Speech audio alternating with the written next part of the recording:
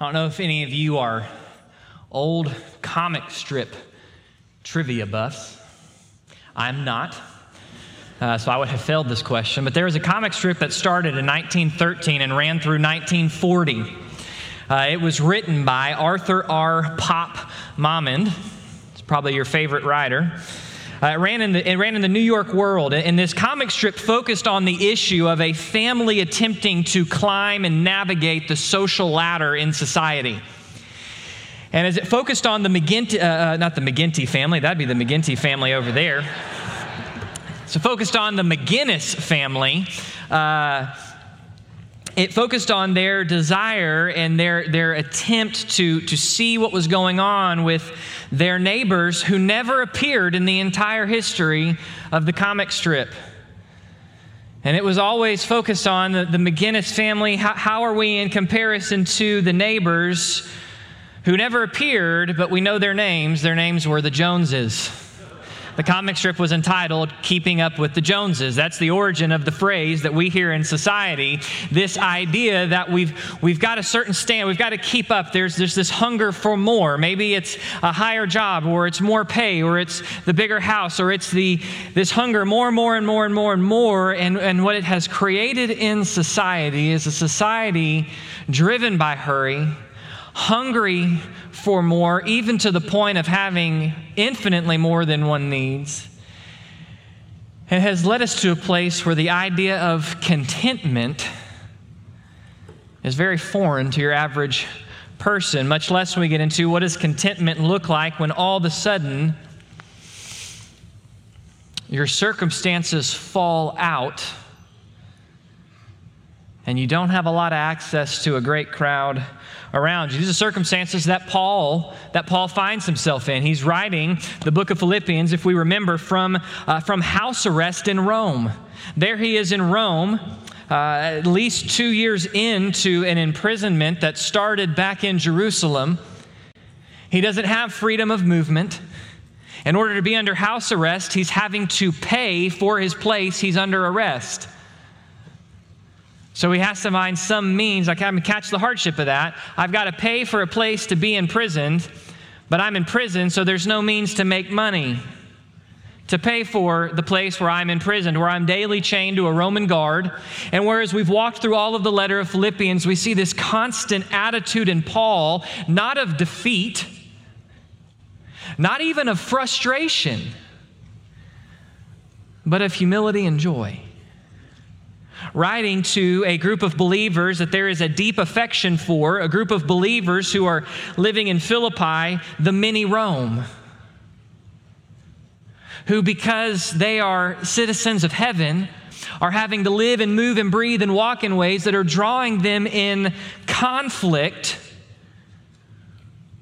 with the culture that they live in, because in order to be a good citizen of heaven, there's going to be limits on how good a citizen of Rome one can be.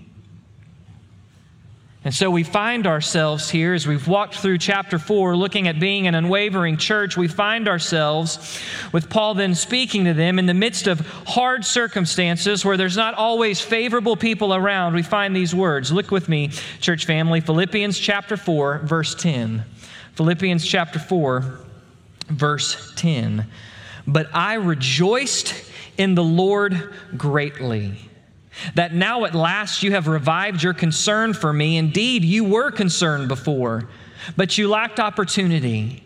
Not that I speak from want, for I have learned to be content or sufficient in whatever circumstances I am in. I know how to get along with humble means, and I also know how to live in prosperity. In any and every circumstance, I am filled with the secret of being filled and of going hungry, both of having abundance and suffering need.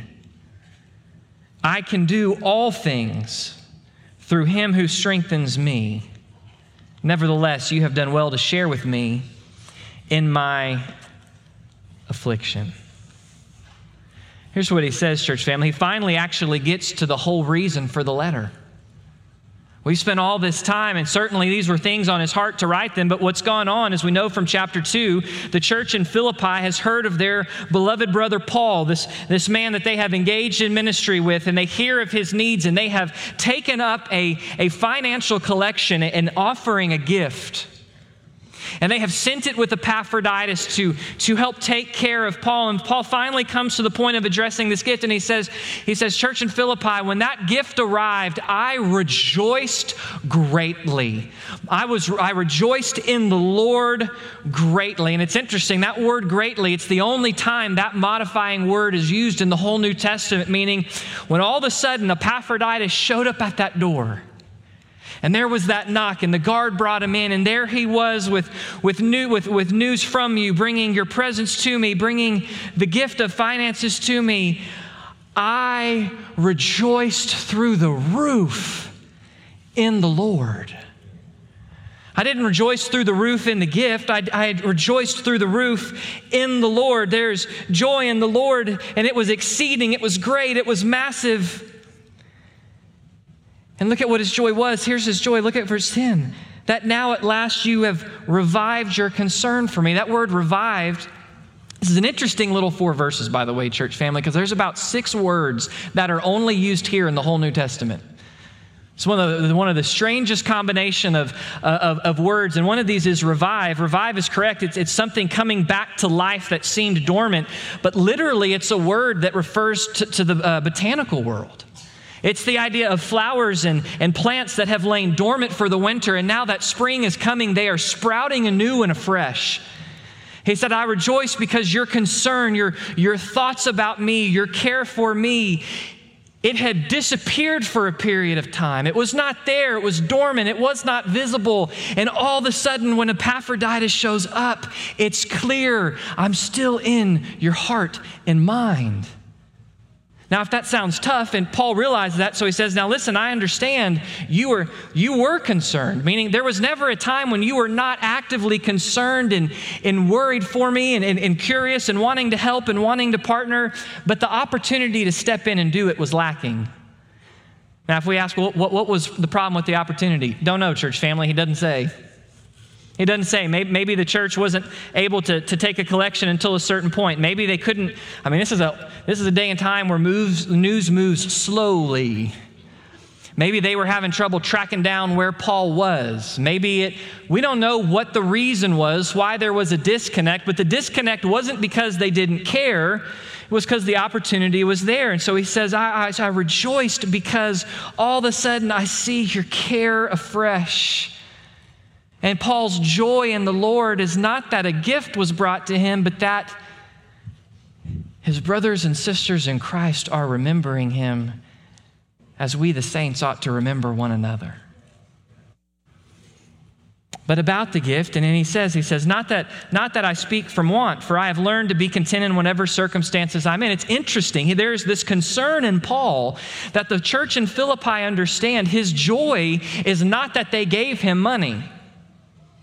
Now, we know the church in Philippi was generous. Paul writes to the church in Corinth in 2 Corinthians chapter 9, and he references the churches in Macedonia, of which the church in Philippi was a part, which gave generously both to the saints undergoing famine in Jerusalem as well as to Paul. So this is a church that has supported Paul before, but Paul makes it clear, my relationship with you, church in Philippi, is not based on what you can give or do for me. And it's not that your gift doesn't matter, but I want to be clear because there was this idea in the ancient world that relationships between people, the basemost relationship between people is the relationship that's built on what we'll call pragmatic utilitarianism, or let me put it more common, it's built on what can you do for me? And as long as you and I have a common, as long as there's pleasure I can derive from you, as long as you can provide and meet that itch, there's a relationship. But when my pleasures change, when my needs change, the relationship changes. And the ancients looked at that as really the lowest form of relationship because really it's a fraudulent friendship. And Paul says, I want you to understand, my joy from you is not because of what you do for me. It's because of the mutual relationship we have in Christ. And so that when Epaphroditus shows up, my joy goes through the roof. And he says, and the reason that my relationship with you is not tied to what you can do is because I have learned to be content. The whole of my life, God has taught me in my relationship with Him throughout my life, through circumstances, through highs, through lows, through joys, through sorrows. I have learned to be content. Content. Or another way to put it, I have learned to be self-sufficient.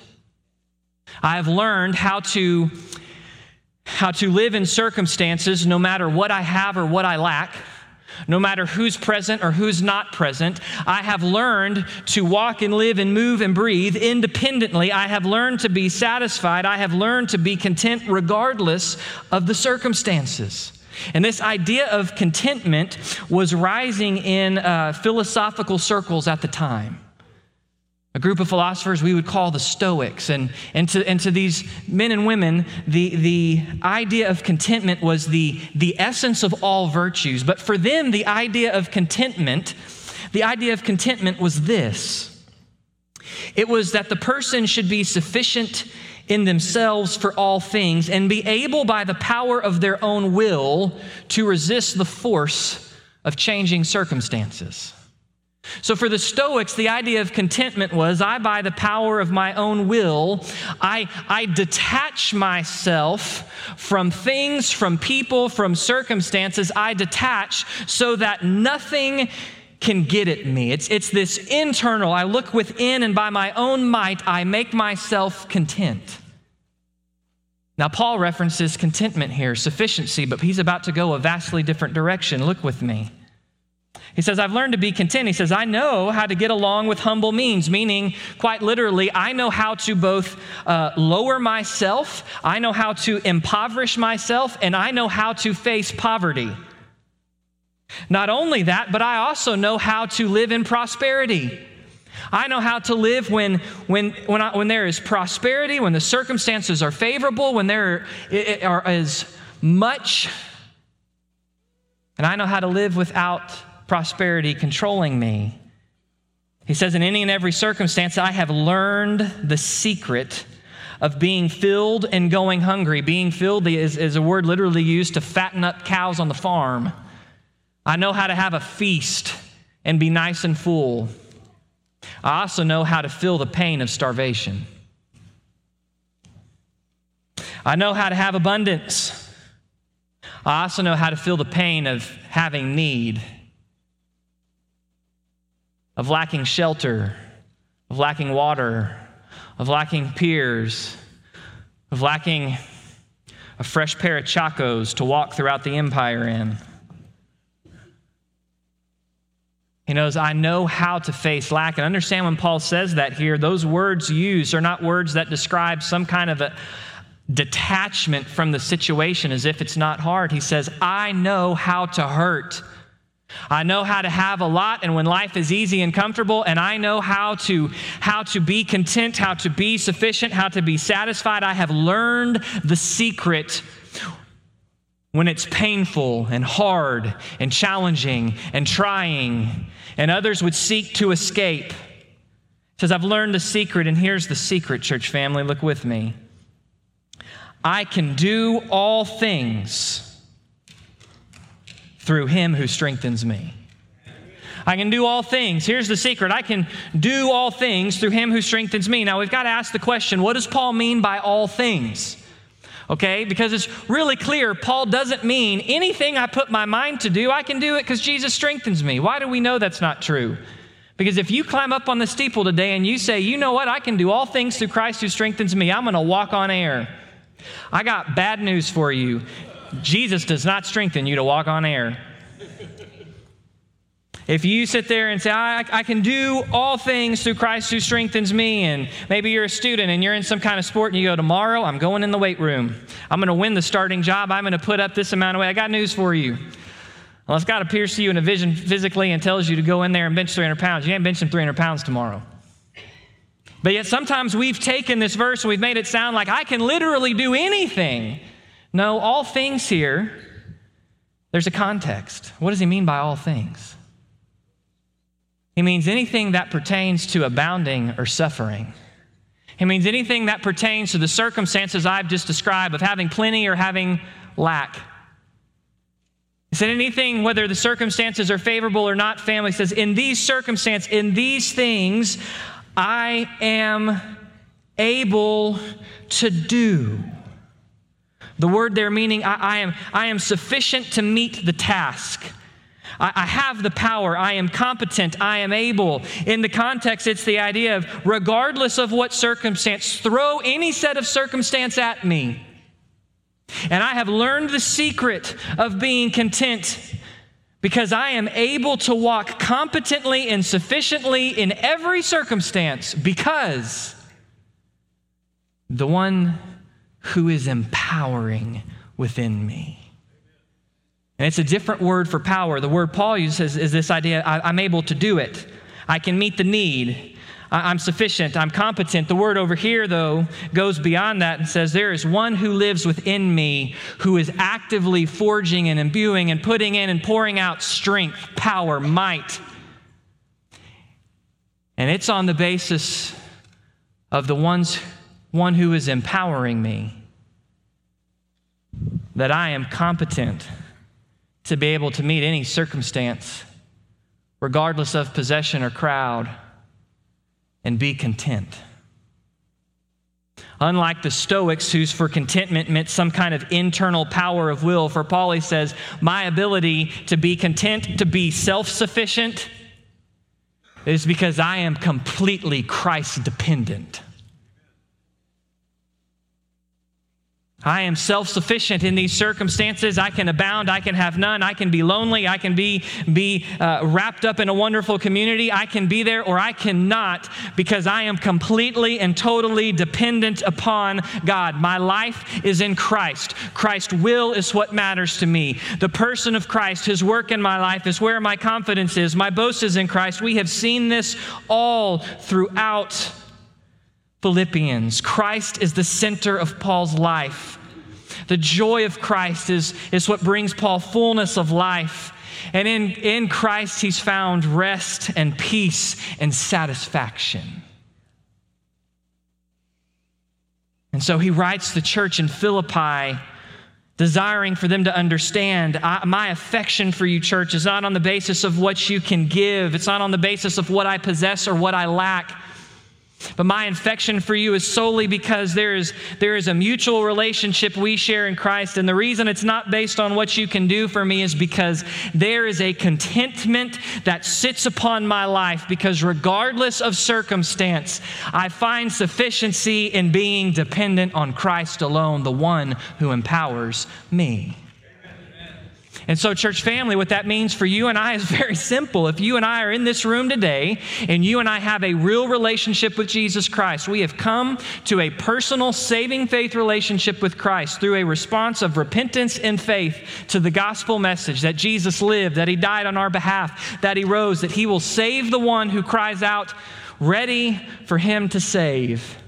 If you and I, in fact, have that relationship with Him, then here's what's true. Because there is one living within us, actively empowering us, we must learn and find sufficiency in His empowering alone, regardless of circumstance, possession, or who does or doesn't surround us. Because there is one who lives within. You see, Paul defines the source of contentment. The source is not within you and I. The source is the one who lives within you and I. The one who's actively at work, empowering. The one who's engaged. Again, that word empowering there, it's this participle. The one who, and it's in the present tense active voice, which means this. Jesus Christ who lives within is never not working to pour out His power in your life and my life, His power that is sufficient for us to face whatever it is we're facing. There's never a time when God is not actively at work doing that and engaging in that way. What is Christ doing within our person? We know from Romans 8:28 that God causes all things, all circumstances to work together for good. What good? His good. What is that good? That we be conformed into the image of Christ. That's a pretty major thing. How do we get there? That's a pretty massive deal because you and I don't start off very conformed to Christ. But listen, we already saw this in Philippians. Flip a page, Philippians chapter 2. Look at verse 13. Having called us in verse 12 to take our salvation seriously, look at 13. For it is God who is actively working in you, both to will and to work for His good pleasure. Church family, here is the truth today. Every one of us in this room finds ourselves with varying levels of want, need, and have. Some of us have much. Some of us have little. Some of us have wants that are just wants. Some of us have needs that need to be filled. Some of us find ourselves in circumstances where we are loving every part of our life. Some of us find ourselves in circumstances that are challenging. Some of us find ourselves in changing circumstances. Some of us find ourselves lonely without community. Some of us find ourselves feeling like we have wonderful friends and incredible community. And here's the reality. Wherever you and I find ourselves, wherever we find ourselves today, there is one who is at work within us, willing to work, to bring about His will, to conform us into the image of Christ. And here's the reality of what that work's going to mean. That work is going to mean in our lives many times the same thing it meant in Paul's, where God allows Paul to face many trials. I mean, man, we don't have time to read it all, but go read sometime 2 Corinthians 11, where Paul talks about his badges. He says, you think those people talking to you that they know what it's like to follow the Lord? He said, listen to did you think they've labored? Listen to me. I've been in prison far more times, beaten so many times I don't know the number, often in danger of death. 5 times I received the 39 lashes. That's 39 whips with the cat of 9 tails, which scourged Christ. I was beaten with rods. I was stoned. 3 times I was shipwrecked. A day and a night I've spent on the waves, on frequent journeys, in danger from rivers, danger from robbers, dangers from my countrymen, dangers from the Gentiles, dangers in the city, dangers in the wilderness, dangers on sea, dangers among false brethren, and labor and hardship through many sleepless nights, hunger, thirst. Elsewhere he speaks of being left for dead, attacked by wild dogs. And he says, in all of this, Christ empowers. But here's where that passage builds up to in 2 Corinthians 12. In the midst of all of that, there is some weakness of Paul's, a thorn in the flesh given by Satan is what he calls it. And he pleads with God, God, take this thorn. And we don't know what the thorn was. Was it a person? Was it an infirmity? We don't know what the thorn was. But he pleads, God, and I can just imagine Paul, God, I would be so much more effective for you if this thorn was not present. And what is God's response? Paul, my grace, that undeserved, unmerited favor of mine, my grace is sufficient, is enough for you. My power is made perfect, not in your strength, but in your weakness. And what's the change for Paul? He says, well, much more than I will boast all the more gladly about my weaknesses, so the power of Christ may dwell within me. I'm content with weakness, with insults, with distress, with persecutions, with difficulties.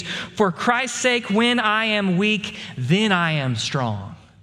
You see, church family, Christ is at work in our lives, empowering us to be able to meet the situation that we find ourselves in. But understand, that empowering frequently will lead us to places where we are weak, so that our contentment, our ability to be satisfied, is not dependent upon looking within at our strength, but our self-sufficiency in terms of contentment is because we are completely and totally dependent on Christ, who is sufficient. The source of contentment is Christ. But there is a power of contentment that we see in Paul talking about here. There's a power of contentment. If the source of contentment is Christ, then the power of that in our lives is going to be found by us learning to find it in Christ. Did you catch that in the text? Did you see that? I have learned the secret. Here's the reality. None of us come to faith in Christ and automatically know perfect contentment. No, God teaches it to us. God teaches us how to not depend on our own strength. God breaks us of those possessions and circumstances and people we worship that we think are necessary to be satisfied. He breaks us of those things so that we become more and more dependent on Him alone. It's a learn, and that ought to be an encouraging word before we even go further, church family. Because some of us are like me this week, and as I'm preparing the passage, I realize, oh my goodness, Lord, here's an area where I have not been content in life. Here's another area, Spirit, where you've just shown the flashlight where I've not been content in life. Oh my goodness. You know what the encouraging part of this is? The convicting part is, hey, there are areas where we're not content. And we've got to learn to find it in Christ, but here's the encouraging part. Paul says he learned too. He learned, but here's the great thing. Here's the emphasis. God's going to teach us, church family. Let's learn it.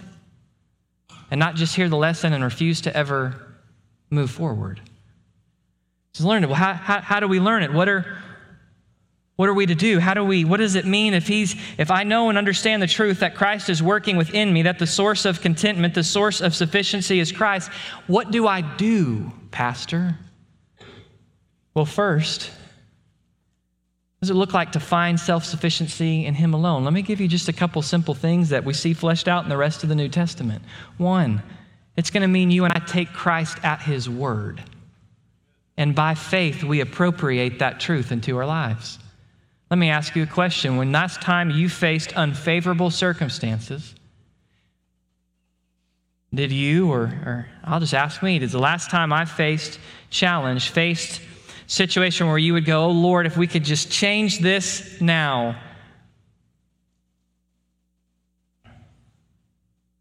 Did I grow discouraged and frustrated and look at my own power? Or did I go, you know what, Christ, here's what I know. This is hard. I don't necessarily enjoy it. I don't have to like it. But I trust that you are sufficient. Do we believe His word? Paul says in Galatians, I have been crucified with Christ, and the life that I no longer live, it's Christ who lives within me. But the life that I live in the flesh, because I'm still technically really alive in my body, I'm not just zoned out somewhere and it's Christ operating my body. But the life that I live in my flesh, what does it mean that I have died and Christ lives within me? It means the life that I live in flesh, he says, I live by faith. Confident assurance, trusting what is said, which is true, though unseen. How do we begin to appropriate? How do we begin to find sufficiency in Christ? We've got to believe His word. Jesus tells us in John 15, part of believing His word is that we seek to abide in Christ. That we seek to abide in Christ, that we seek to walk moment by moment, day by day in faith, abiding in Him. The power for the vines, the vine and the branches, the power is not found in the fruit off the vine, it's found in the fruit abiding in the vine. We seek to abide. This is not just done in a one-time quiet time checked off in the morning. It's a way of living that's radically different and only possible in Christ. We abide in Christ. We seek the things above. Paul says in Colossians, we seek the things above, setting our minds on the things above, seeking the things above. There is a place, we've seen it all throughout Philippians. We looked at it last week. Whatever is true, whatever is honorable, whatever is lovely, whatever is pure, whatever is admirable. Are we actively taking our thoughts to those things? Are we abiding and are we seeking the things above? How are we going to find sufficiency in Christ? Are we humbly submitting to the will of Christ? See, there's a connection between believing His word, abiding in Him, and humbly submitting. Isn't it interesting, Paul not once in this letter has said, please pray for me to get out. Paul not once has said, here's my plan to get away from this. Now, Paul in this letter says, hey, look, I think I'm likely to be released. That's what I think is going to happen, and here's what I'm planning. Here's hopes. Here's the holy ambition in my heart, the holy discontent in my heart of things that God has laid on my heart to go and to do. But you don't see an escapism in Paul. Instead, you see a contentedness where he is rejoicing in chains. He's rejoicing that the gospel is spreading, though his chains. He's rejoicing that people are growing in Christ, even though he's in the midst of chains. You see a joy, an enduring joy that flows from sufficiency, which is in Christ, because he is humbly submitted to God's will in his life. And here's the reality. True contentment, church family, true contentment does not mean, even when we humbly submit to the will of Christ, it doesn't mean that we no longer have desires. It's the classic example to the single person who's longing to be married. Well, once you just get content, then God will bring. Once you just get to the point where you no longer have the longing to get married, then God will bring. So if you don't have the longing to get married, please don't. Being content with your singleness doesn't mean you no longer have the desire to be married. It means in the midst of your singleness, rather than trying to constantly escape and trying to run to different doors, I find sufficiency and strength and joy in Christ. And I submit to whatever God's will is to use that season of singleness in my life. It doesn't mean there's devoid of desire. It doesn't mean that we don't have any kind of holy ambition. And I say holy ambition because we can be driven by fleshly ambition. More, the opposite of contentment. But there ought to be holy ambition. To be content doesn't mean an excuse to just be lazy. Well, that's really great, Pastor, that there's opportunities to serve and be on mission. But I'm content in my circumstances, sitting on the couch doing nothing. That's not what Paul's talking about here. There ought to be holy desire, holy ambition, holy discontent for ministry. It doesn't mean that when we face suffering or hardship, when we go without, when jobs fall through, when there's loneliness, when friends are not around us, it doesn't mean that there is somehow just a numbness and it doesn't impact us. Paul says, I felt the pain of hunger. I felt the pain of the lashes of the whip. I've felt the sting of loneliness. I've had to fight tirelessly on the waves. Contentment doesn't mean a detachment from these things, but it is a strength to, in the midst of experiencing the hardship and sorrow of those things, to be able to endure joyfully. Because the one who is actively working in my life within to empower is there. This is what it looks like, the power of contentment in our lives. And here's the last little part. Here's what's really fascinating to me. As Paul's overall, when you really walk through the text, Paul's overall concern isn't to unpack everything that there is about contentment in Christ. He's actually drawing a clear issue to the transformation contentment brings in our lives. You see, when we all of a sudden, in complete Christ dependence, find sufficiency and power to meet any circumstance that we are placed in Christ, it certainly changes our relationship with things, transforms our relationship with possessions. No longer will our lives be consumed by chasing that next job. No longer will our lives be consumed by pushing our kid to chase that next thing and this thing and this thing and this thing until we have left them not a single ounce of time to grow in affection for Christ and His church. And then when they don't go to church when they grow up and we go, oh my goodness, what happened? Well, we taught them that every extracurricular activity in junior and high school was more important than Christ and His body. Changes our relationship with that bigger house, that better vacation, that better car, although maybe now everyone's regretting having that bigger car. What is that status I can grab for? It changes our relationship with possessions. Not just with possessions, but it transforms our relationship with circumstances. Because I can be content, because there is a sufficiency in Christ, because Christ is at work strengthening me, it means I can resist the urge to tirelessly look to escape my circumstance. Now, what do I mean by that? I mean, when hardship comes, are we often looking, man, once we just get to the next thing, once we just get past to the next phase, once we move past this season, oh, if only this could change. Are we constantly looking to the next for change? Or in the midst of where we find ourselves, are we saying, Lord, don't let me miss how your power might be brought through my life in this? Let me give you a real great personal example because many of you have asked. Bethany and I have an option on a practical daily level to go, goodness, when we can just get to the stage where Jesse will sleep 8 hours. Right? And we laugh because everybody gets it. But it's hard to operate on 4 hours of sleep every night for a prolonged period of years.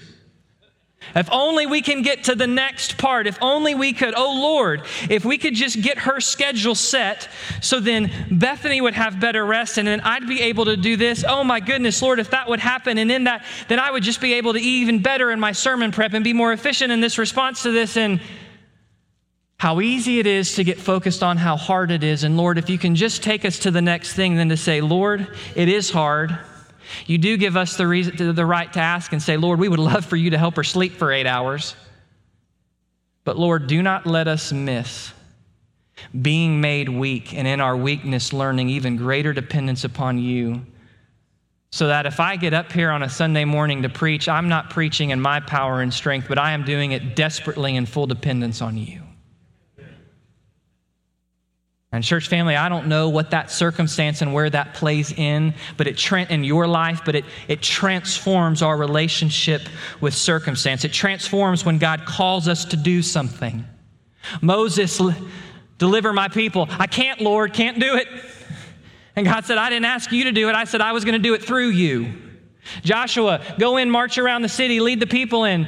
You can imagine Joshua, God, I can't conquer Jericho. I don't have that training. I don't have that background. And God said, I didn't ask you to go conquer Jericho. I said, walk around the wall. I'm going to deal with it through you. Jeremiah, I've called you to never see a single person respond to your preaching for your whole life. They're all going to hate you. They're going to say ugly things about you. You will be the most despised person in the land, starting as a young youth. But Lord, I'm just a youth. I can't. Don't say you're a youth. I will put the words in your mouth. I will give you the strength to stand, and you will go where you think you can't go because I will empower through you. It's interesting. Paul, I hadn't caught this before, but when he gets the vision in Acts 16, he's trying to push over east into Asia. And he gets the vision in Acts 16, and God shows him a man from Macedonia who says, come. And so this shifts the whole focus of Paul's mission, and they go to Macedonia. And what's the first place they come to? Philippi, where they meet a lady by the stream named Lydia who comes to faith in Christ. She and her whole household. A small church starts. People begin to coming to faith in Christ. The Philippian authorities get really mad. They throw Paul and Silas in prison. And then Paul goes on to the rest of the second missionary journey. And there in Acts 18, it makes this statement as he's coming back, that he cut his hair because he'd been keeping a vow. It's very likely that that vow was the vow of a Nazirite. And a man would enter into a Nazirite vow for the specific purpose of a period of complete and total dependence on the Lord, reflected through the carrying out of that vow. So this is somewhat speculative, but it stood out to me this week that very possibly when Paul got that vision to go into Macedonia, it was so outside of his comfort zone and what he thought he should be going and doing that he underwent a Nazirite vow to say, Lord, I can't do it, but I will depend upon you alone because I can do all you call me to do through you who strengthens me. Which is why it doesn't just transform relationship with circumstance, but with each other. Paul says, Philippi, I don't love you because of what you can do for me. I love you because we're in Christ. Because I am content. Because my relationship with you is not about what you can do for me. It's about God's glory. Church family, if Contentment changes everything. But we've got to be clear that contentment is not found with detaching ourselves by our own effort. It's found with pressing hard into Christ, the source of our contentment. The power of contentment played out in our life as we rest by faith in Christ, as we trust His word, as we abide in Him, transforming all the relationships we have in life with people, with things, with circumstances. Perhaps the greatest danger to many of us walking with God is the unrelenting drive to keep up with the Joneses, to have more, to escape circumstances, not realizing that in all of that way, it debases our relationship to people, to places, to times, to things. But oh, what a witness to the world, church family, when regardless of high or low, they see a steady, rock-solid believer who walks with an enduring joy, not numb to the pain, who can weep freely, who can laugh freely, because we can do all things through Christ who strengthens us. Let's pray. Father, thank you for the truth of who you are and what you do. God, I know for sure that everyone in this room is either facing, has certainly faced, or will be facing times of hardship, times that we would love to escape.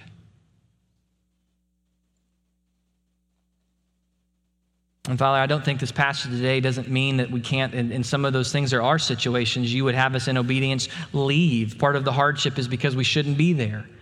But Lord, as we follow you, you are going to lead us into places that are tough. And may we not be a people who, when we realize that we are weak for what it is, grow discouraged. But oh Lord, may we quickly realize that we are weak for what it is, but you love to call us to what we are not sufficient for, so that we will truly understand your grace is sufficient, your power is perfected in our weakness. Lord, may we boast in you all the more gladly because we are weak, because times are tough. And may we understand and experience what it means that we are able to do all things. We are able to face all circumstances because you strengthen us.